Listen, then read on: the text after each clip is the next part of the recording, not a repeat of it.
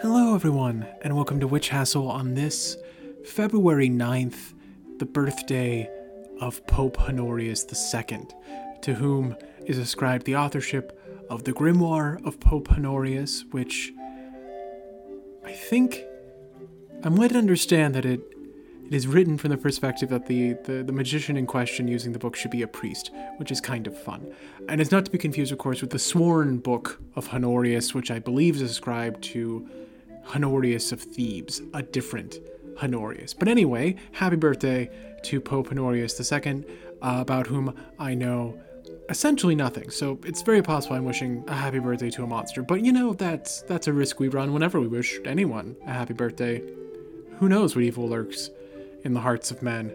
The shadow knows. Anyway, I have a great show today, a fun little show, talking to Asa West about green witchcraft, the intersection of witchcraft and the environment. It's a nice little chat, and also we have a little Plague Magic Minute. I'm still doing it a little bit, you know? Who knows? Who knows when I'll stop? I'm less chaotic as I get older, but, you know, gotta throw in a little bit of surprises here and there.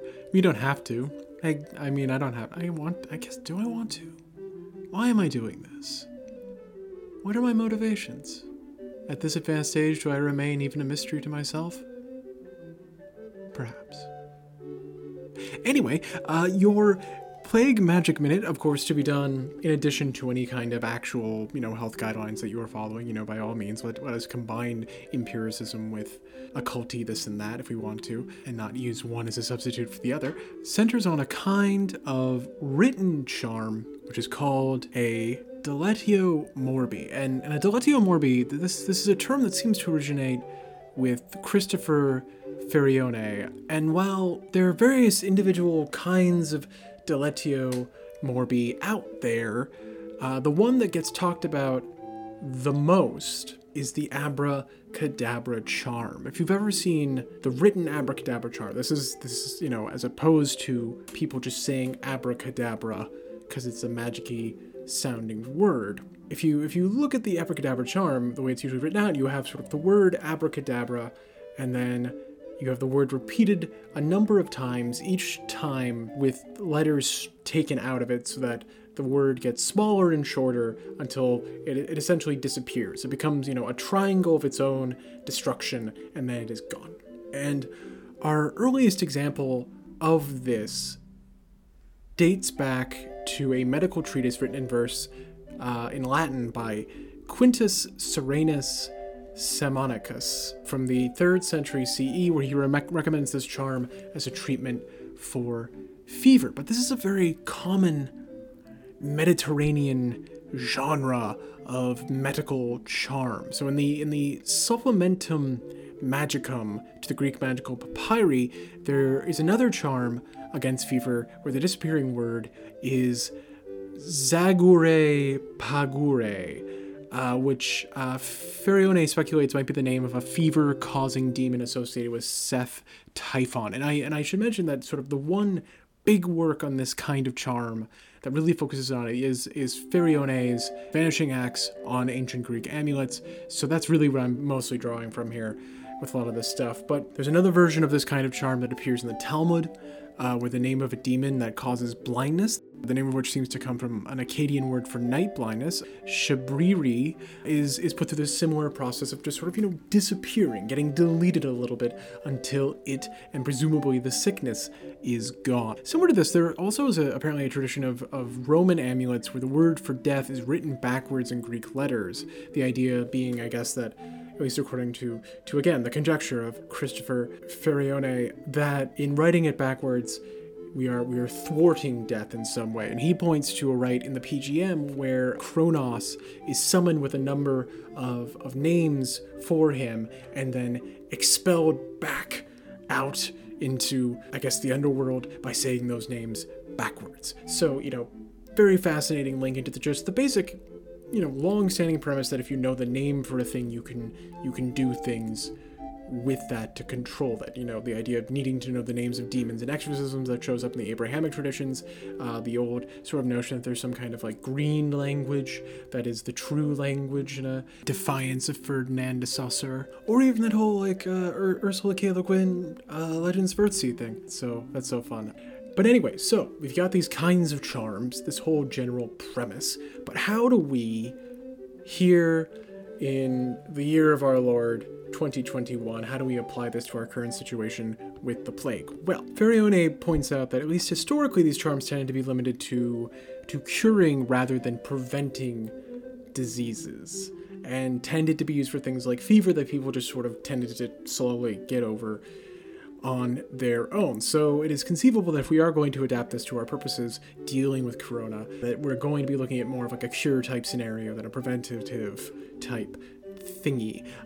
And even though corona, of course, is quite new, we could conceivably apply an existing charm to it. There is a charm of this sort in the Supplementum Magicum, which is used, or was used supposedly as a treatment for, quote, all illness and all shivering and fever, that which occurs by day, quotidian, tertian, quartan. So, we could just throw that at it, because it does seem to be as close to a panacea as something like this might get. But there's also this idea of like, well, if it is based on the name of the thing, why don't we just make one with the name? And of course, corona, there's the name right there, or conceivably, the various variants that exist. There are names that we can apply here, but we could also try to find the spirit name. And that calls up for some divination. And I don't, this is already kind of taking a bit longer than I might have intended, so I am going to maybe cut it off there and say, who has a method for finding out the names of spirits? Why, it's your friend of mine, Heinrich Cornelius Agrippa, who, if you start looking in Book 3, Part 2, Chapter 24 of the 3 books of occult philosophy, he gives several ways of trying to find out the name of a spirit, most of which have to do, or perhaps all of which have to do, with astrology to one degree or another. So if you don't want to use corona as the name of the coronavirus, you're at a loss of how to find its true name, turn to Heinrich Agrippa. Why not? Though I'm sure there are so many ways of doing divination on this that are worth trying out. You could just cut up a bunch of letters and put them in a bag and try to do it that way, which, I don't know, sounds kind of like a fun way to spend some time on a snowy afternoon. So, on to the interview. So, Asa West is a witch and a tarot reader in Los Angeles, California, and she teaches classes on green witchcraft, cartomancy, and other topics, and her essays have appeared in Benefica, Gods and Radicals, Witches and Pagans magazine, and other places. And I reached out to her to talk to her about green witchcraft because she is the author of a short little zine, 5 Principles of Green Witchcraft, which is now out from Gods and Radicals Press, and we talked about the relationship between the witch and nature, and what witches are really supposed to do in the face of environmental degradation and the overwhelming threat of climate change. So, a heavy subject, and I hope you enjoy it.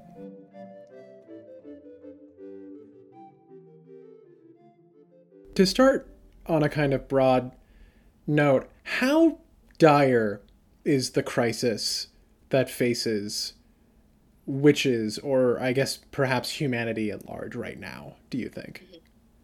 Sure. So when we're talking about climate change, this is the most dire thing we have ever faced, as a species, as a global ecosystem of species, And what's terrifying is how little people truly get that.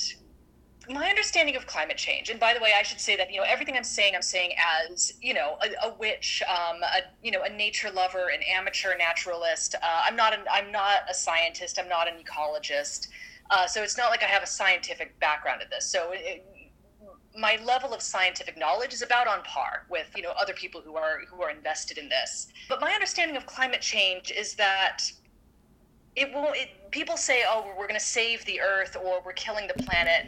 That's not technically true, right? So the planet has been through a meteor hitting the Earth, right? It's been through 5 mass extinctions so far. It's been through global events that have kind of been on par with what we're going through now. So the planet Earth will survive climate change in one way or another. But what people don't understand is that unless we do something really drastic right now, we and all of the other species we love probably won't survive. We're making this planet uninhabitable for us, for other mammals, for plants, for other species. It's really the most dire thing we've ever faced. Where do you see witches in this crisis? Like, what should people who feel like they are tapped into some relationship with a more spiritual world, maybe a more animist worldview, like what are they supposed to be doing right now? Because you point to, at the beginning of your book, you point to this idea that it isn't just necessarily that the earth is getting sort of disenchanted, disempowered, but also that witchcraft as it is currently practiced is also sort of getting disenchanted in a certain way. It's becoming commodified and Right. shallow. Right. Yeah. Well, so like, what is the task of the witch? So when you have that awakening and you realize, like, oh, like, I am a witch, like, this is what I'm called to do. What is your job at that point? Like, what do you have to set out to do? It's really helpful to think about where this idea of the witch comes from. So the idea of the witch comes from Western culture, and it's directly opposed to Western industrialized culture. So when you look at indigenous cultures and non-industrialized cultures that are more in tune with the rhythms of nature, they don't have this idea of, the nature practitioner or the healer or the herbalist also being an outcast, right? Being someone who is evil and who can't be trusted. But rather they have, shamanic practitioners or medicine people, traditional healers. So there's not this concept of the witch as a woman living by the hedge, or these days a man with evil powers. In Western society, however, the natural world has been set up as something that is to be feared and distrusted and overcome and dominated, right? And women and magic are all kind of wrapped up in that. It's what Sylvia Federici writes about in Caliban and the Witch, right? So we have capitalist industrialized culture that's seeking to overcome, this kind of this primal evil force that is the land and woman and all of these so-called primitive forces. So on one level, the job of the witch is to reclaim that, to say, hey, speaking for the land and acting on behalf of the land and embracing the land and embracing other forms of consciousness, like animal consciousness and plant consciousness. This isn't evil. This isn't wrong. In fact, this is exactly what we need to be doing right now. Part of the job of the witch is to look at capitalism and industrialization, these forces that are kind of literally paving over the planet and these ecosystems that we rely on, and say, this is not progress. This is not healthy. This is not the epitome of, of human civilization. Like, this is just wrong, and we need to change course. So that's one job of the witch, is to push back against industrialized capitalism. One quote that I am always bringing up is a quote by Peter Gray that says that the witch has been created by the land to. So if Western culture is in direct competition with the natural world, the witch has arisen as this figure who can push back, and kind of regain some ground in this battle that we didn't choose to fight, but nevertheless we're fighting. Actually, your internet cut out for a second, just as you were saying the quote. The land created the witch to do what? Oh, sure. Yeah, the Peter Gray quote is, "The witch has been created by the land to act for it." Okay. And yeah. I'm curious, because I feel like when we look at the historic place of the witch, right? The witch is, I think this actually might be another Peter Gray quote. The idea is the witch is always at the end of a pointed finger. It is definitely this sort of ostracized figure who, in many ways, maybe, they're a witch because of their place in society, not necessarily because of what they're doing, right? Like if your religious practice is unacceptable, that makes you a witch. It's not the religious practice itself necessarily, maybe, but from a historical standpoint. But when we look at, like, especially the way that capitalism has subsumed the idea of the witch into a thing Yeah. that can be bought and sold very readily. You know, the crystals, the whole, was it Sephora a few years ago that was selling sage Sephora. and crystals and such? Yes, the witch box, the Um, witch starter kit, or whatever they were calling it. I think there's an extent to which the witch as a figure, at least in our society, has been, to borrow, I think, a phrasing from maybe Aaron Hodges, defanged. You know, there's a Yeah. sense that, like, I don't think people are really. I mean, there are holdouts, certainly. I remember having someone come into a witchcraft shop that I was volunteering at and sort of, tell us not to hex the president, with this sort of note of terror that we were going to destroy him. But, like, for the most part, it seems like most people aren't really afraid of witches. They're not sort of the enemy. As much as the witch might see themselves as the enemy of capitalism, capitalism doesn't see the witch as its enemy. Is there a way that witches should become scary again, dangerous again? Yeah, well, so the short answer is yes, absolutely. Yeah, so that's actually kind of the second job of the witch right now, is to pull back from this brink we found ourselves on, where the whole idea of the witch is in danger of really just being engulfed by capitalism. A few years back, a coworker of mine said something that really stuck with me, and it was paraphrased from someone else who said it to him, which was that culture eats change. Right? So I think the original quote is like, culture eats change for breakfast. So the idea is, whenever you bring a change into culture, that culture will engulf that change. It's almost like an amoeba, you could think of it. Engulf it and really dilute it and pick it apart until it's indistinguishable from the culture to which it was introduced.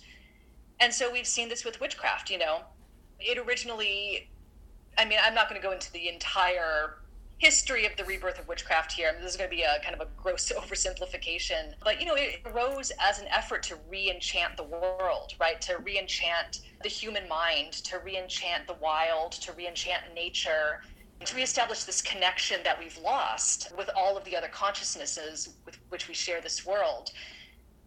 But capitalism doesn't have any room for that. It doesn't have any patience for that. It doesn't have any understanding of that concept. Well, how can everything be sacred when we need to destroy and process everything in order to create profit? Those two ideas don't mesh together. And so we've seen the process of capitalism just diluting it and picking it apart and deconstructing it until there's kind of, in a lot of spheres, there's kind of nothing authentic left, right? So that's how you see things like the Sephora witch box, where it comes with a crystal and a sage bundle, which is offensive for a whole host of reasons, but no idea that witchcraft is a spiritual discipline or a calling for connection with the wider world. It becomes just like a fad or a hobby. And so part of our task right now is to pull back from that and push back against that, and to say, no, like, there's something much deeper and more meaningful and more important here than just buying up a bunch of crystals, right? This is something that we have been tasked with in order to change the world. And that's how we need to become scary again. We need to scare the people who want to keep the world the way it is right now, with climate change, endangering us, with natural habitats being threatened, being destroyed, with the entire world being disenchanted. Like, that's the status quo they want to keep. And so the way we need to become scary is by presenting a whole new vision of a world that doesn't involve any of that. And that vision, do you see? Because, like, when I frequently see people sort of articulate, I think you're breaking up. Oh goodness, I'm sorry. Hi, it's me. Just heads up, we had a little bit of technical difficulties there for a second, and the call dropped out for, it felt like forever. It was probably like a minute and a half. So there was a little discontinuity there, and I didn't want to leave you to wonder what had happened. So here's the interview picking up again after we were able to reestablish a connection. So, gosh, where were we? Okay, so the task of the witch, one of the tasks of the witch, is to become sort of scary again and incompatible with the needs and agenda of capitalism through a kind of re-enchantment of the world. But when the idea of, like, re-enchanting the world sort of pops up, I feel like a very easy sort of understanding of that would be something on the lines of changing our own orientation to the world, and an internal process of trying to relate to the world in a different way, which makes sense for someone who's sort of committed to witchcraft. But if we sort of see that as a tool of changing the world, is the idea sort of proselytizing that kind of worldview, or is there a way that like re-enchanting the world can also take the form of physically changing the world outside of us, doing things to the world to make it perhaps more enchanted to people who are not necessarily conducive to that worldview? That's a great way of thinking about it. What that reminds me of is, for me, growing up in a heavily evangelical Christian part of the country. So I grew up in Orange County, California, which has a huge, huge evangelical population. And that was kind of what I was immersed in for the first 18 years of my life. And I remember they always proselytized through fear. I mean, that was their main tool, was fear, you know, so they would approach you with like little pamphlets. I remember one pamphlet had, you know, like all of your favorite rock stars on it, and they're all going to hell. Or, you know, they'd say like, you know, oh, well, what are you going to do if you die tomorrow? And, you know, they'd pose you these kind of impossible questions. Like Chick tracts. Just to try to kind of jumpstart this fear. Sorry? Oh, sorry, I was going to say like Chick tracts. Those little comic books, the terrifying, you know, you tried playing D&D and now you're in hell. Right, exactly. That's it. That sort of thing, right? So, yeah, their tactic is always to kind of like startle you into this fear reaction, you know, hoping to kind of use that as an in, you know, to convert you. And fear just doesn't work as a proselytizing tactic. Like, it never worked on me. I never knew anyone else that it worked on. Or if people did get drawn into it, usually it would kind of wear off after a while and they would leave again, you know. And so I have uneasy feelings about witches proselytizing at all, just because that's my experience of the concept of, you know, spreading your religion to other people. But if we did want to, you know, kind of spread the word about witchcraft and like change the world outside of ourselves, I feel like we would want to do it by showing people the beauty of what's possible, showing people what we're all about by creating beautiful habitats, by creating more beautiful ways of being and ways of relating to each other. I mean, one very like easy in theory, maybe not always in practice, but easy to conceptualize example of this is like a community garden, right? So if you want to get people reconnected with nature, you know, telling them like the world is ending because of climate change that's not really going to do it. You know, it's more likely to induce despair in them and kind of a lack of hope. But if you tell people like, hey, we're starting a community garden, there's going to be vegetables, there's going to be flowers, there's going to be native plants, there's going to be, you know, plants for pollinators and hummingbirds, that's going to create something that people are going to, you know, hopefully get really excited about. And even if they're skeptical at first, if they think like, well, I don't really care about plants, you know, or I don't know, that sounds like a lot of work. You know, hopefully maybe when they see it in person, they'll think, oh, actually, you know what? This is pretty cool. And this is a lot more fulfilling than I thought it would be, you know? So it's funny, you actually have this interesting situation where the job of the witch is to be scary to people in power by creating beautiful things, right? By showing everyone else like what beauty is possible in the world. And I guess you could say that's the same thing that a lot of radicals are up to right now too. You know, when we think of radicals, leftist radicals, the first thing that comes to mind is, oh, and the Black Bloc, Antifa, right? They're breaking windows, supposedly. But all the radicals that I know personally are all working on gardens and art and, you know, re-beautifying and re-enchanting the world, rather than going around breaking windows.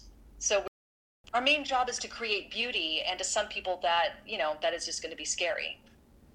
Okay, so, but you don't see the witches, because like, you know, I feel like the classic conception of the witch, no matter how much it is sort of, you know, written by the other side, right? Like it's, you know, witches are often characterized historically by people who don't like witches, so of course, you know, biased source. But I feel like the classic idea of the witch is someone who is going to, you know, poison your cow, eat the children, sour the milk. But you don't see the witch's role now as in any way sort of like confrontational. Like we're not like the Green Witch as you conceive of them is not, I guess, chaining themselves to oil pipelines or I don't know. I'm trying to think of other things you can do that are sort of like that. Cementing the doors shut on the Exxon Mobil head office in wherever it is. I assume New York or Texas, but I actually don't know.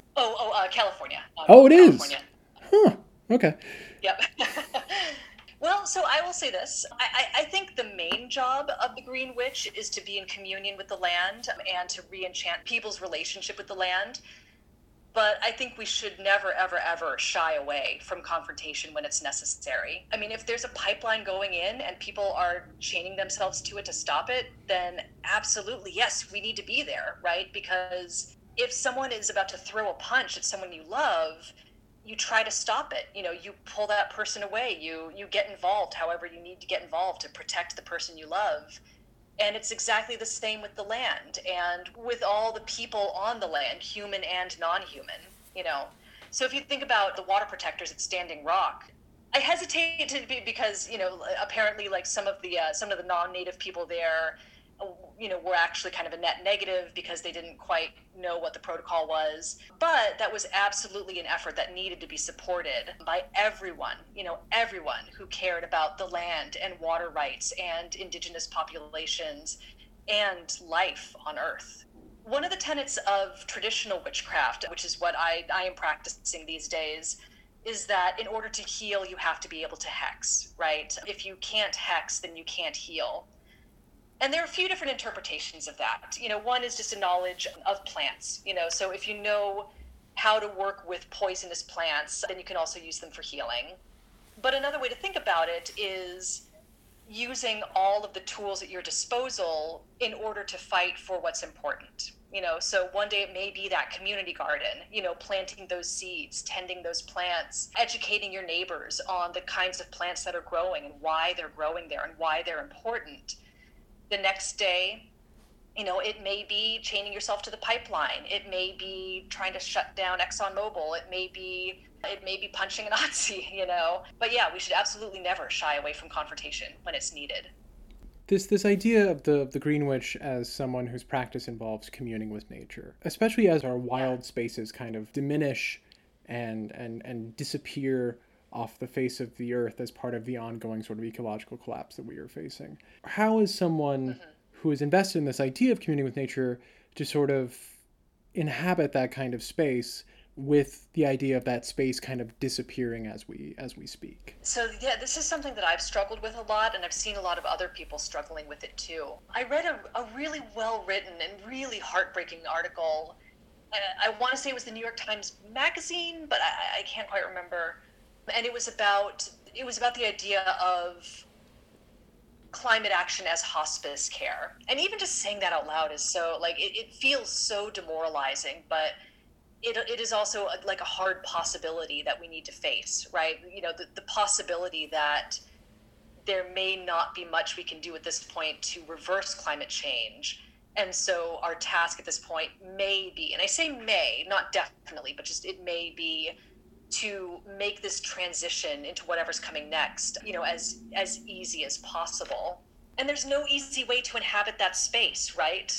There's no easy way to look around at all these species that you're trying to save and know that you may not be able to save them, but having to just press ahead anyway. When I moved into the building that I'm living in right now, it's a condominium building, I got permission from the homeowners association, so the board that kind of makes decisions for the building, to plant California native plants around the back alleys, So I planted some sages, I planted some California fuchsia, I planted a California sagebrush, which is a sacred plant to some local tribes, indigenous tribes. And for a couple of years, the plants really flourished. They just happened to be like right for this particular little microclimate that the building is in.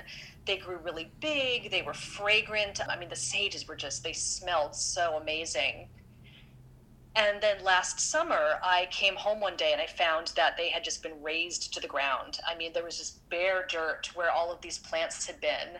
And of course, I was devastated. I emailed the board and I asked, why did you do this? And they said, they got too big, Oh my gosh. That's So it was a violent act, you know. it's awful. Yeah, it was awful. It was an awful thing for them to do. But it's not a new story. I mean, this is happening all over the world, you know. I mean, plants and ecosystems are being just demolished, often like quite suddenly. I mean, we saw what happened in the Amazon last year, where it was, why, I mean, it's painfully to even talk about, but you know, indigenous people in the Amazon found their homes just destroyed, you know, in really kind of a pointless fashion, you know. So anyway, after I found out that this had happened to all the plants that I had planted, and I had developed relationships with these plants. I mean, to me, these plants were people. I mean, they had personalities. I would greet them. It was like losing friends when I saw that they were all gone. I really wrestled with this sense of hopelessness. You know, well, why did I do that? I mean, there was no point. I wasted all that time. I wasted all that energy. The most painful idea for me was that I had wasted all that love. That like, well, why had I loved these plants when they just got destroyed? Like, that was a very hard emotion for me to wrestle with. But what I really had to remind myself was that maybe there were reasons for this having happened that I wasn't really privy to at the time. Maybe by planting these plants there, even if they were short-lived, maybe they helped some local species, you know, maybe like Anna's hummingbirds or the local butterflies or the other pollinators. Maybe they helped them in a way that like I didn't necessarily see. You know, maybe they did something for the environment that will never be apparent to me, but was actually really important. So I kind of just had to like kind of settle into that state of not knowing what good I had done, but having to tell myself that, you know what, it was definitely worth doing anyway.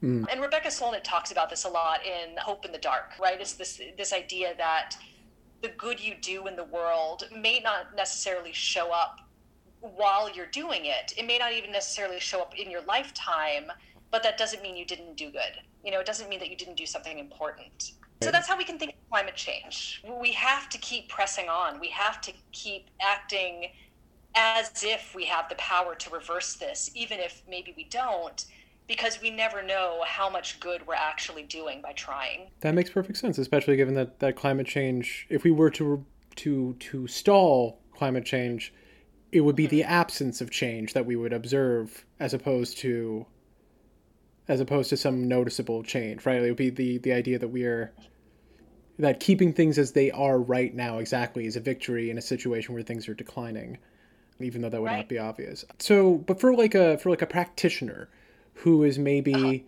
in an environment that either, you know, like they're in an urban space where there's just not a lot of green about, or they are in a place that feels kind of blighted in, I mean, America has this very particular kind of blight where, you know, it's just 20 miles of Arby's, DQ, Best Buy, repeat. So like someone who's sort of in that kind of situation, if they want to try to commune with nature, is the question, how do I get to some sort of idyllic, more sacred space in like a national park? Or is the idea like, how do I find or generate nature where I am? Like, does it count if the plants you're communing with are potted plants that you bought and put in your home?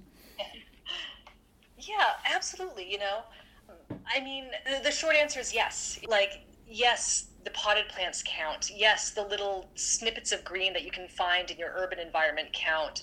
And yes, the natural parks count too, you know. Again, like I grew up in Orange County, very evangelical, very suburban, and it was exactly the kind of environment that you just described, right? Like, yeah, Arby's, Best Buy, repeat for 20 miles. And I spent most of my childhood and most of my teenage years thinking that there was just no nature anywhere, you know, that I was just doomed to live in like kind of a concrete wasteland until I was able to escape and go off to college. But I remember when in high school, I started taking just these long walks around my town, you know, so I would just set off walking. I would walk for miles after school or on the weekends. And one day in high school, I suddenly found this kind of wild, untamed area that I had never known about. It was only about maybe 2 miles from my house, but I had never found it before because I had never looked for it. It was kind of just this little patch of undeveloped area behind some oil derricks, you know, those kind of the big machines that pump oil. Oh yeah. Yeah. Those things. The praying mantis things. Yes, exactly. Yeah, those things. And I found that like once I walked past the oil derricks, I was in this little oasis, and then there were trees and there were plants. I found I honestly actually think it was a little deer path, even though I never once saw a deer growing up, because it was just this tiny little path in this sort of brambly area that led to a little kind of hidden grove, like completely hidden from the outside world. You would never see it just by looking at it. And I started just spending time in this little wild area, and I learned so much about it. I learned the noises that the trees made. One day I met some coyotes, which was a little bit harrowing, but I am so glad that it happened. And all of this happened in that suburban environment, you know. So the nature is there if you look for it. You just have to be diligent. You have to be aware of what's around you. You know, you have to have your attention turned up pretty high in order to find it. Hmm. With that said, though, urban nature is seldom very healthy. I mean, there's going to be toxins in the soil. There's going to be garbage littered around. Even beautiful spaces like public parks or community gardens, you know, they're going to be curated a lot, so they will have that human touch to them, which doesn't make them fully wild. And so it is really important to also try to get out to those more, you know, I guess I have mixed feelings about the word pristine, but, you know, to those more pristine areas like national parks where you can really see nature without that human touch, you know, because it can get demoralizing to constantly be pulling candy wrappers out of the soil of your sacred place, you know. So do you see a place for, because this is sort of interesting, right? This idea that if it's curated by a person, it kind of loses this touch of wildness. But at the same time, if we wish to maybe expand the reach of the wild, we would have to actively do something as humans potentially to do that, unless it's sort of a kind of passivity. So is there a place for sort of extending the domain of the wild around us? I mean, you described planting native plants, right? Like that seems like a version of that. But are there other ways that we, if we wish to sort of do the work of the Green Witch, that we should be approaching a kind of reclamation on behalf of nature? It's okay if you also don't have any specific ideas in mind, just because like it only just occurred to me now to even ask something like this, and all I'm picturing is, you know, going down and, you know, prying up parts of the sidewalk so that things can come out of it. Right. Right. I mean, here I think is where our work needs to get more overtly political, you know, like what we think of when we think of the word political. Because, you know, guerrilla gardening, where you go and you start to tend for public areas that have been neglected, or you replace lawns with native plants or with food forests, that's all really important work. And it can be so easily undone, you know, as we saw with the plants that I planted around my building. I mean, it just took one order to the gardeners and it was all gone. So this is where we need to get involved in things like, you know, like local politics, electoral politics, city councils. I know a lot of which is like, I hate the thought of electoral politics. Like, oh man, like I don't want to, you know, like I don't want to be like campaigning. Like this is not the life I want to live. I don't even know if any of this is effective or not. But as we can see from things like ecology and ecosystems, everything is connected, right? So the people on your city council are connected to what's going on in the soil of your city, even if that connection doesn't seem apparent.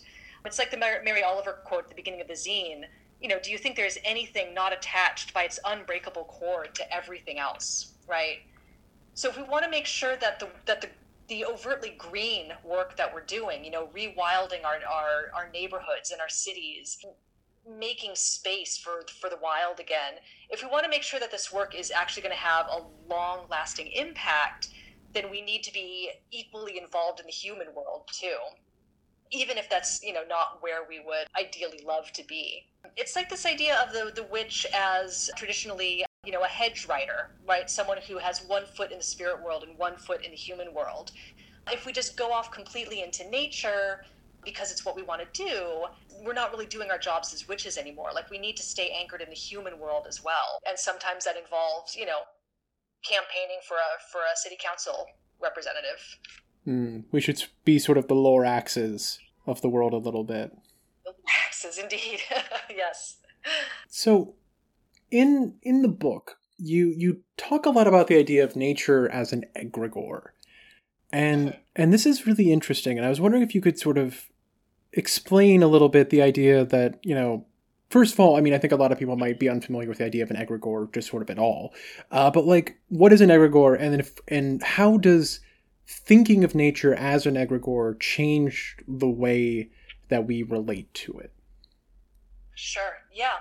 Well, so just first a quick explanation of what the egregore is. In kind of traditional occult lore, the egregore is an independent thought form that's created by a focused group will. So, for instance, if a coven of witches get together and they all focus their energy on one particular spell, and if their wills are completely aligned and they're really in sync with each other, then, according to occult lore, they will create the egregore, which is this separate entity born from all of their wills combined to then go off and do the magical work that they need to get done. So that was my understanding of the egregore for many years.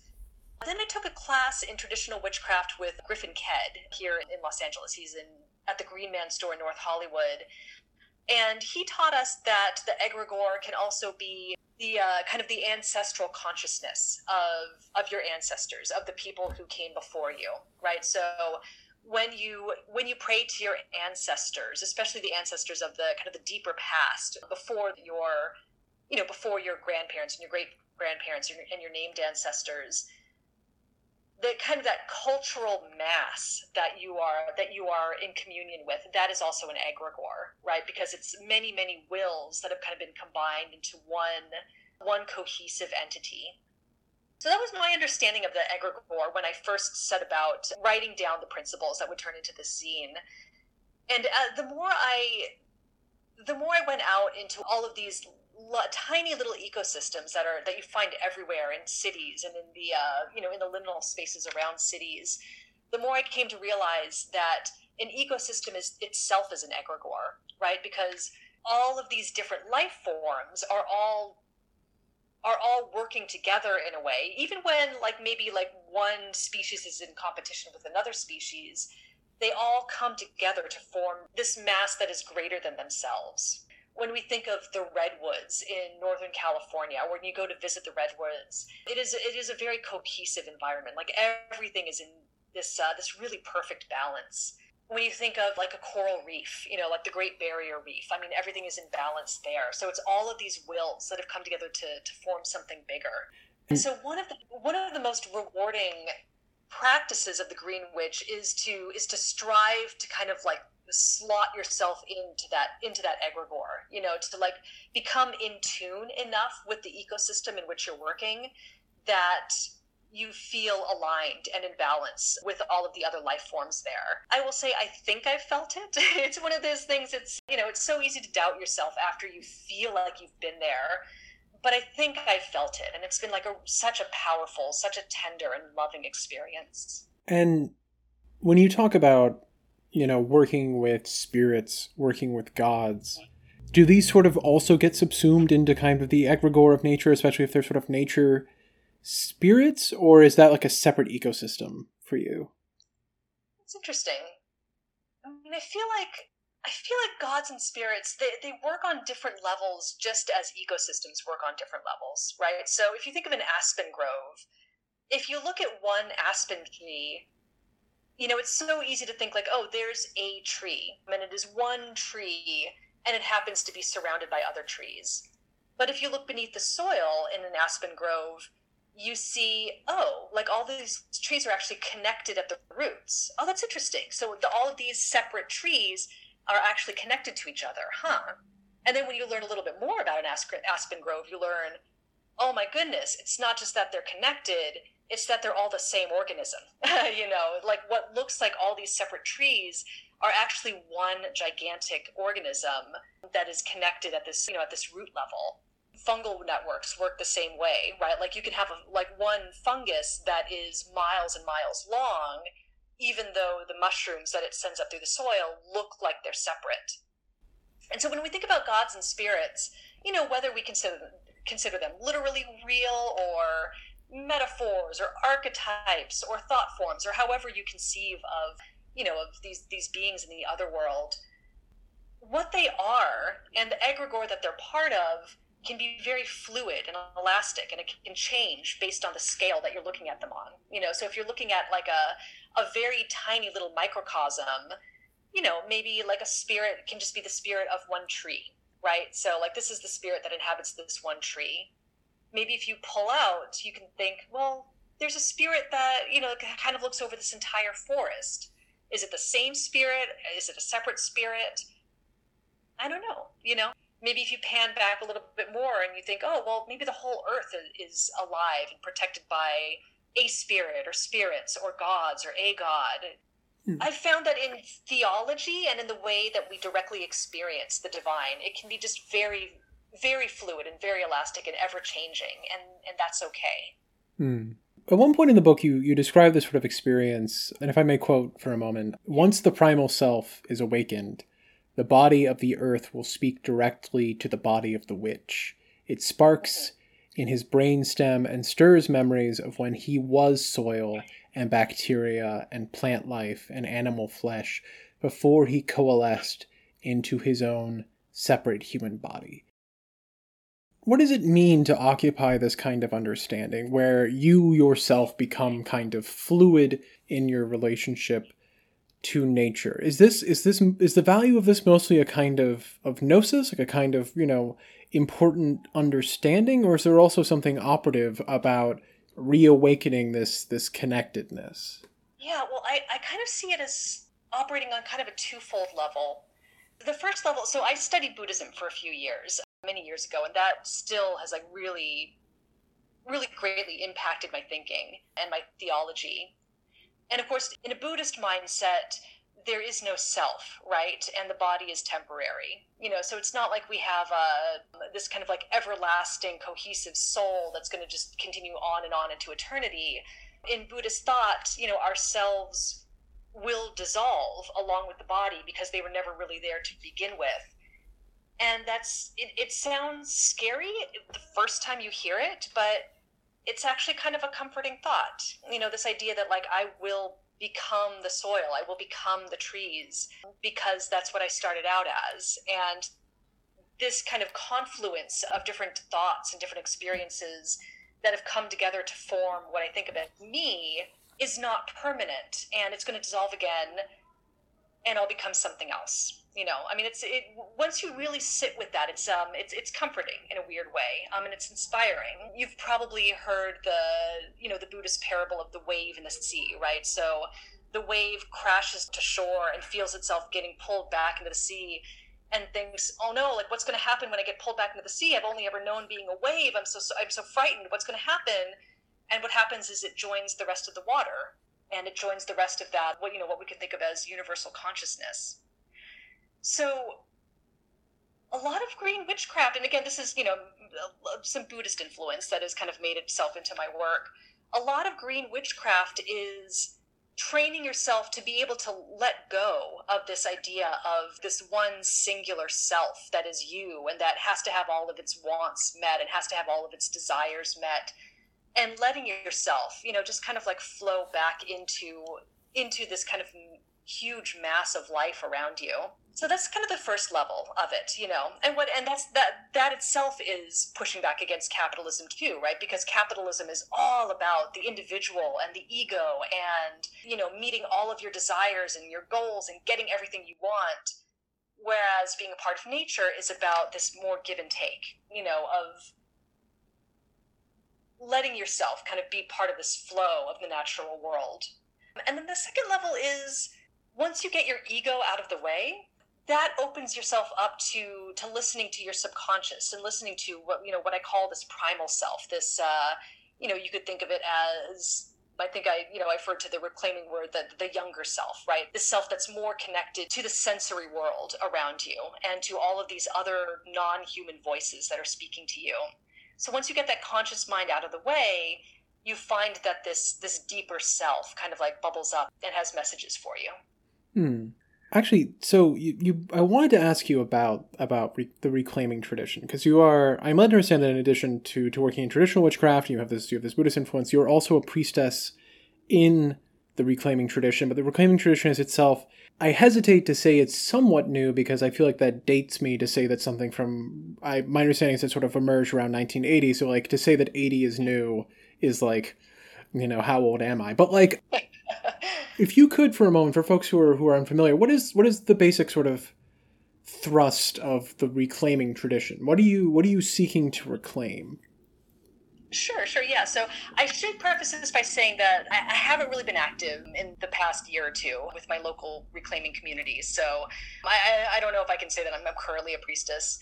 But the main idea behind the reclaiming tradition is it's a union between the feminist, or I should say eco-feminist witchcraft with social justice, right? So it's socially engaged witchcraft that seeks to make this world better through activism. So that's kind of how it was originally conceived by Starhawk and by the other founders of reclaiming. What initially drew me to reclaiming was this activist bent to it, because I was really looking for a strain of witchcraft that was really engaged in the world rather than what unfortunately I saw a little bit too often, rather than an escape from it. So kind of retreating into kind of a more reclusive lifestyle that wasn't really trying to make change in the world. So I don't know if that answers your question. I mean, it does, right? Because it really points to this idea that the reclaiming tradition, and please correct me if this feels like a mischaracterization, but like it is a witchcraft that is defined in particular by this sort of this kind of striding that you've been talking about, this idea of being someone who is connected to nature but not disappearing into it, so that you can actually have, you can do work on behalf of nature in the human world. But so far with green witchcraft, we've sort of talked about this idea of sort of reorienting your understanding of who you are and what you are in terms of how you belong within nature and what constitutes a self in this world. And also this idea of sort of trying to actively go into the human world and do sort of human things on behalf of nature. But how much of a ritual component is there to the Green Witch? Is there a lot of big sort of ceremonial stuff going on? Is there a lot of sort of maybe small little moments? Is walking in nature a kind of ritual for the Green Witch? Yeah.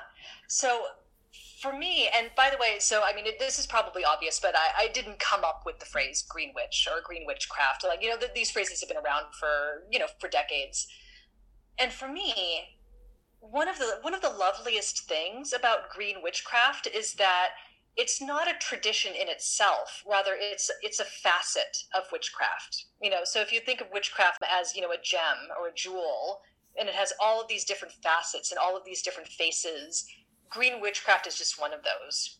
So you can be a ceremonial magician and a green witch. You can be a traditional witch and a green witch. You can be a Wiccan high priestess and a green witch, or not. If you're purely into the ceremonial aspect of witchcraft, that's fine too. But you can step in and out of green witchcraft to the degree that that really feels right to you. And so I feel like every green witch's idea of a ritual is going to be very different. Some green witches really will get a lot of fulfillment and a lot of important work out of, more elaborate ceremonial rituals, right? With a lot of, like a long liturgy and many invocations and lots of props, I've been in rituals like that, and they can be truly amazing. I mean, just the amount of beauty that you can create and the amount of power you can raise. To other green witches, yeah, a ritual might be just as simple as taking a walk, or just watering that potted plant that's in your apartment. Right now, I have two kids. I have an 8-year-old and I have a 3-year-old. And as you can imagine, they take up a lot of time, especially since I'm homeschooling one of them because of COVID. And so for me, I have not been doing really any big rituals lately, just because not only do I really not have the time, but I feel like I often don't have the mental bandwidth, So at the end of the day, I kind of like sit down. I finally am able to put my feet up, and I think, the full moon is tonight. I could either bring all of my supplies up to the roof of the building and cast the compass and call the quarters and do all these invocations. Or I could just take my drum up and just drum under the full moon for a little bit. And these days, more often than not, like, it's just me and the drum, because that's kind of just what I have the energy for, like, right now at this point in my life. I'm sure that when my kids get older and they get a little bit more self-sufficient, I'll be able to go back to longer and more involved rituals, and I'm really looking forward to that. But it's not necessary for green witchcraft. The only thing that's necessary for green witchcraft is this connection with the natural world. Mm. Actually, this reminds me, this talking of the drum, this idea that you talk about in the book of a kind of sacred silence that capitalism on the whole would seek to deprive us of. Mm-hmm. Could you talk for a moment about the nature of this silence and its value? Yeah, absolutely. So yeah, this idea of sacred silence, you find this in so many spiritual traditions, right? Again, you find it in Buddhism with silent meditation. I want to say Mother Teresa talked about this idea of sacred silence. In the fairy tradition of witchcraft, Karina Blackheart wrote a whole book on silence and witchcraft. What happens when you fall silent, when you let yourself fall into a healthy receptive silence, is that you'll hear voices that you didn't hear before. I mentioned this hidden grove that I found when I was a teenager. I'm kind of in the depths of evangelical Orange County, behind the oil derricks. I remember when I sat down in that grove and I just listened. I stopped talking and I stopped, this kind of like chattering mind thinking, and I just listened. I suddenly heard all these little squeaks, this kind of sounds, the sound of like, like ee, ee, ee, like that. And it was such a strange sound, and I thought, oh my gosh, what is that? And I realized it was the limbs of the trees, like rubbing together, making these squeaking noises. And to me, it felt like the trees were talking to me. Not saying anything, really like groundbreaking or anything, but just I was hearing the voices of the trees as they lived their lives, as they existed in the way that they knew how to exist. And I would have never heard that if I had gone in, with, this is long ago, so, with a Walkman, or in these days with my AirPods in, I would have never heard them if I had been distracted by thoughts of like, oh, that big assignment for work that I've got to do, or, oh, that guy who cut me off in traffic, or this or that, or, other things going on in my life. It was only by kind of like calming my mind and falling silent that I was able to hear that voice. And so that's what I'm talking about when I talk about sacred silence. This idea of putting yourself in a receptive state and making sure that you're paying attention to what's going on around you so that you give the egregore and the spirits around you a chance to talk to you and a chance for yourself to hear what they're saying.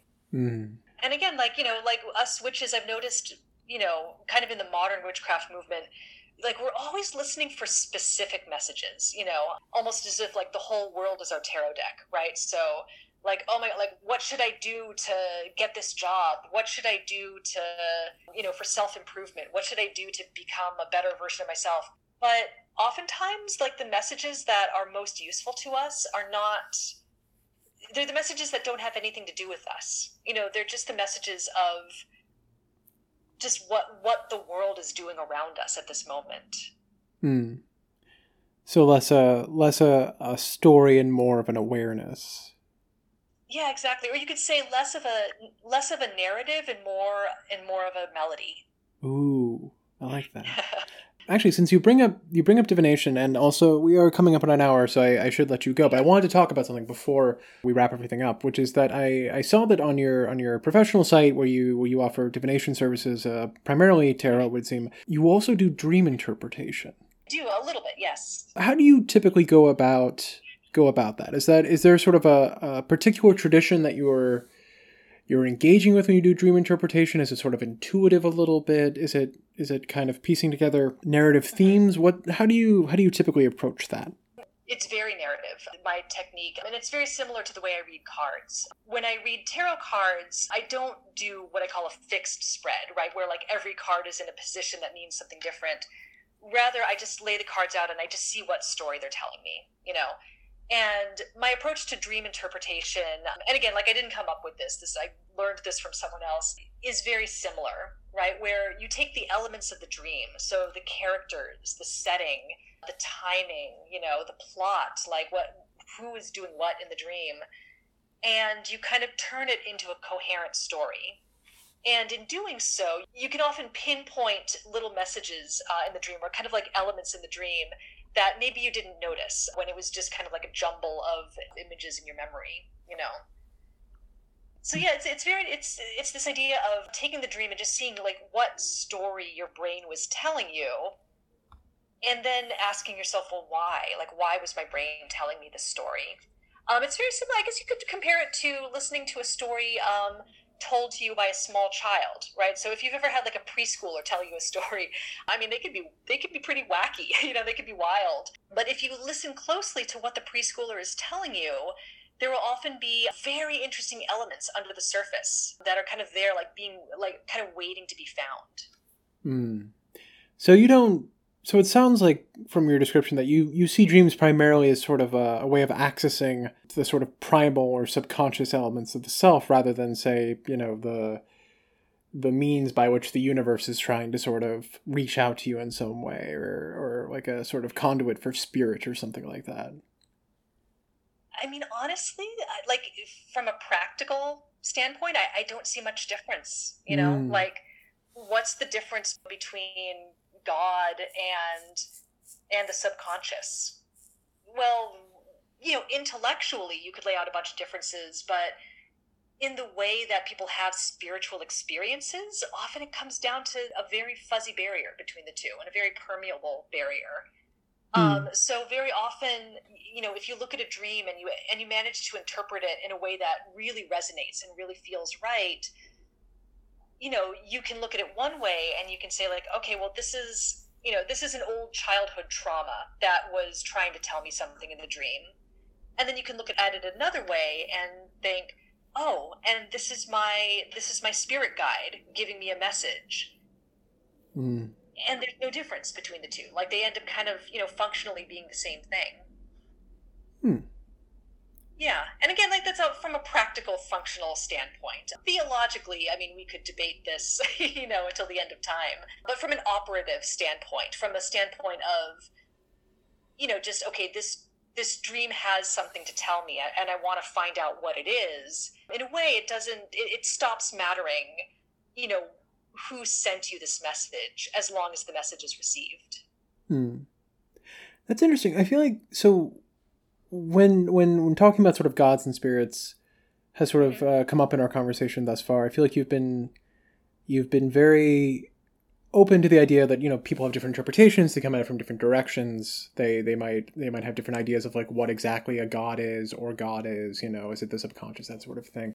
Where do you tend to stand on that? Like, for your own just personal sort of sense of theology, where do you feel these things line up? Yeah, for me they feel very real, and I live my life and I make my decisions and I perform my spiritual practice with this deep-seated sense that there is something outside of myself that is responding to me when I reach out to it.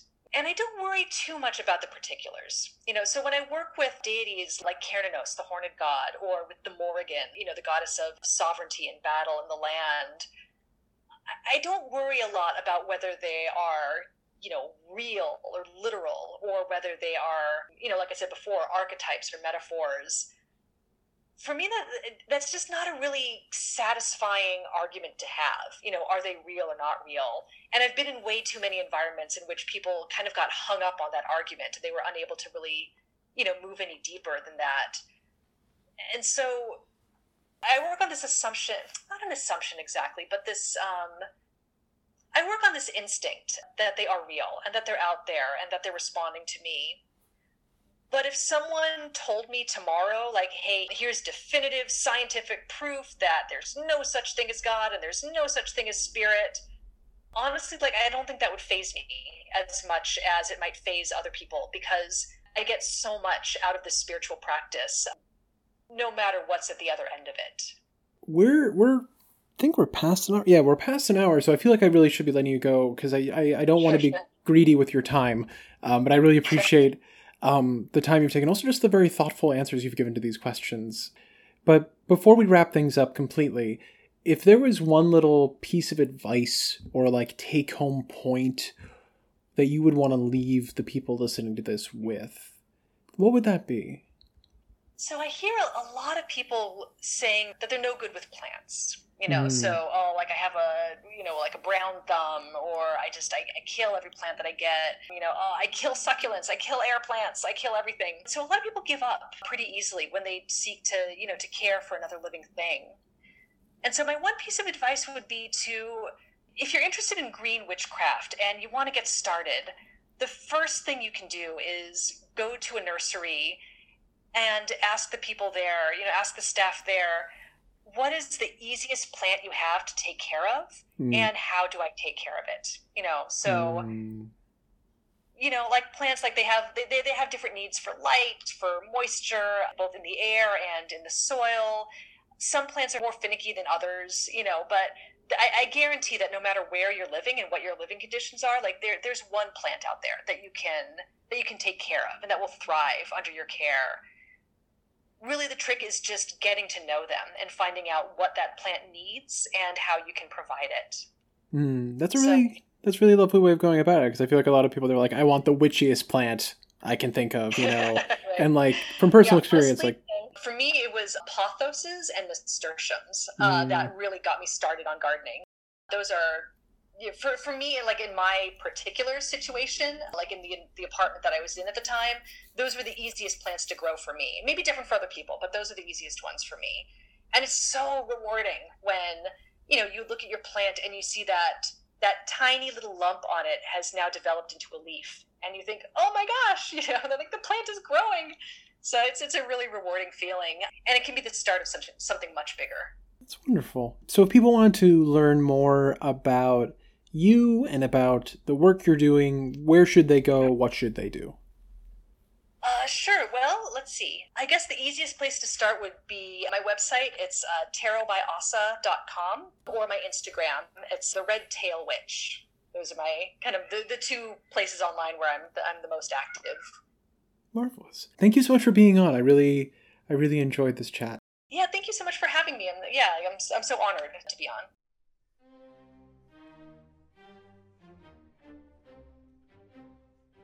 Thank you so much to Asa West. I will put links to where you can find out more about her and get the book in the show notes. This has been Witch Hassle. Thank you so much for joining us today. If you like the show and you want to support it and you want some bonus Witch Hassle content, pop over to patreon.com/Witch Hassle. The most recent addition to the library there of bonus bits and bobs was me diving deeper into the legend of the Tittymun and looking at some other similar case studies as sort of a little jumping off point for my interview with Fezinkright. So, if that sounds like a thing you might want to check out, head on over to patreon.com/Witch Hassle. And as always, thank you so much for listening. Good luck with the work ahead.